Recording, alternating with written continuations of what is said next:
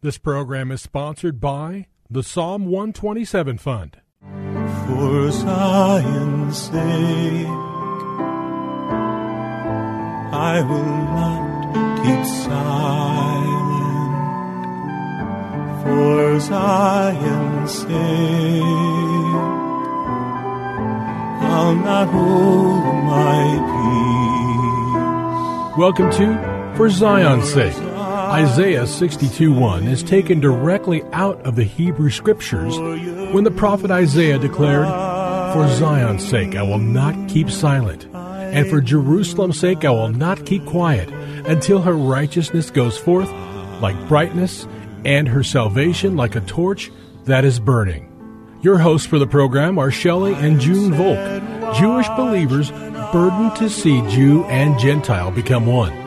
Believers strengthened in their faith, and for their Jewish kinsmen to come to the saving knowledge of Jesus as the Messiah, the Son of God.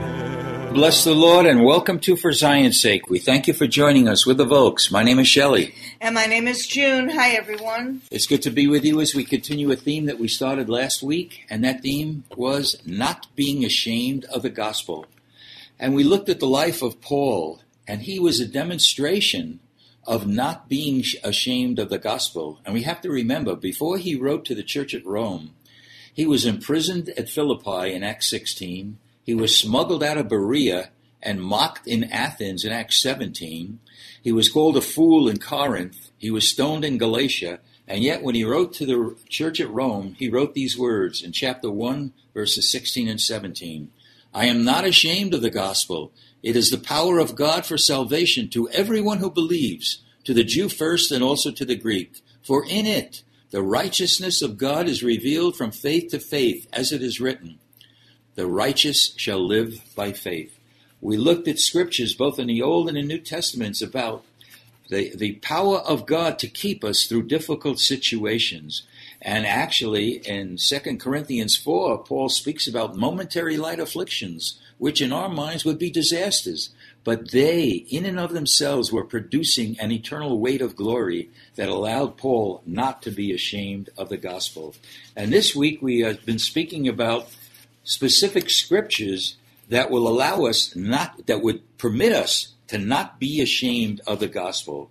We started the week by speaking about the need to be led by the Holy Spirit. We see that in the life of Paul, and we see it in the life of Jesus. In fact, it was through the Holy Spirit that Jesus was conceived. Throughout his life, he was led by the Holy Spirit. And actually, the resurrection came through the power of the Holy Spirit. So Jesus and Paul were led distinctly by the Holy Spirit. We spoke about obeying and living by the Word of God. And we know that the Word of God in Matthew says, "Man shall not live by bread alone, but by every word that proceeds from the mouth of God." We read from Psalm 119, verse 80, "May my heart be blameless in your statutes, that I may not be ashamed."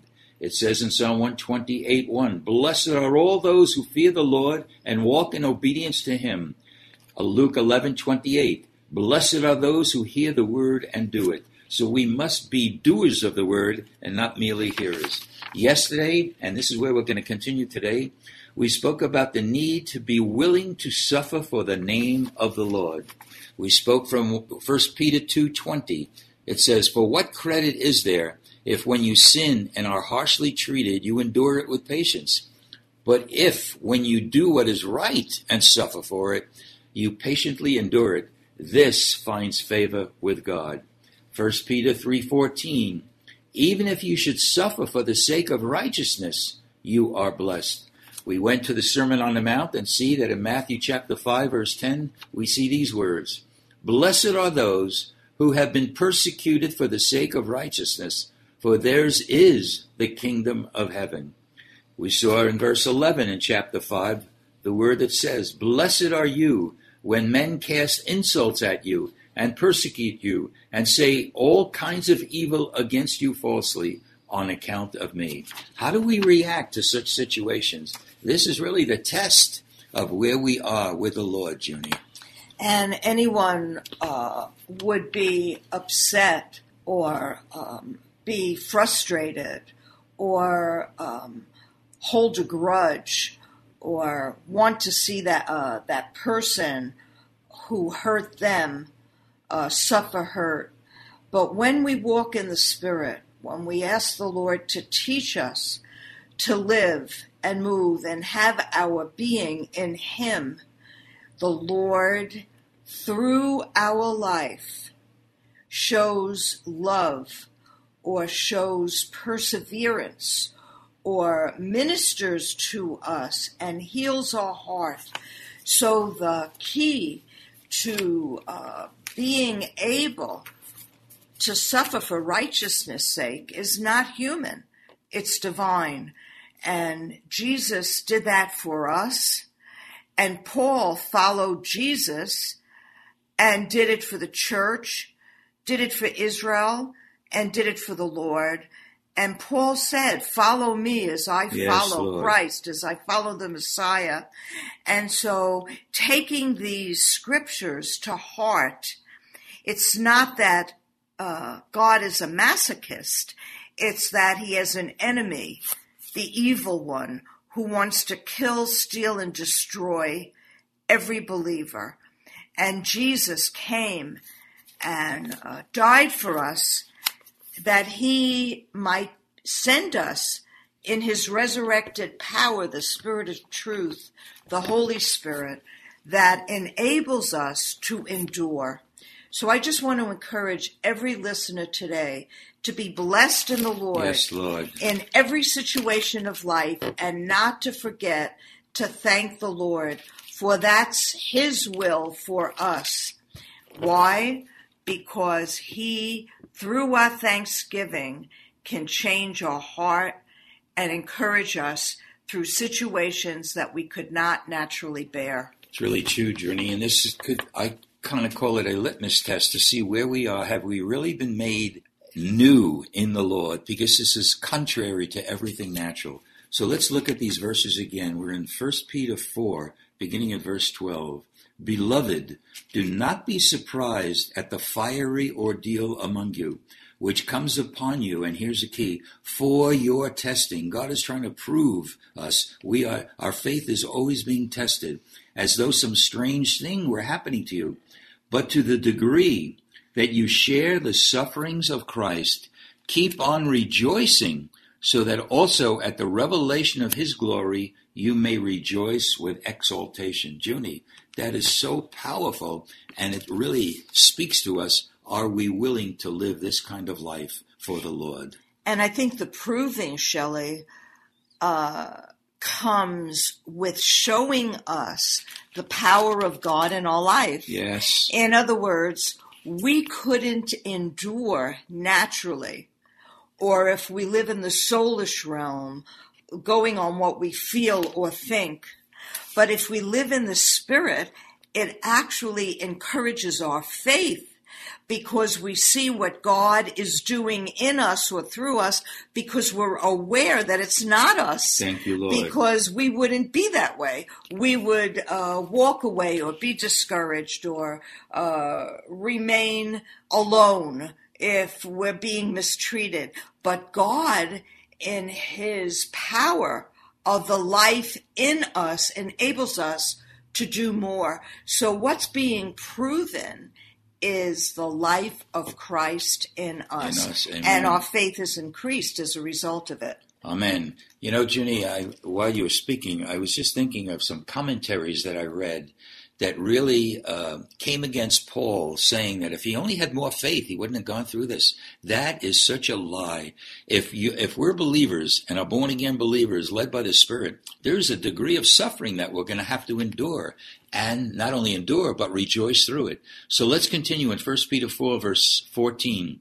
If you are reviled for the name of Christ, you are blessed, because the Spirit of glory and of God rests upon you. By no means let any of you suffer as a murderer, or thief, or evildoer, or a troublesome meddler.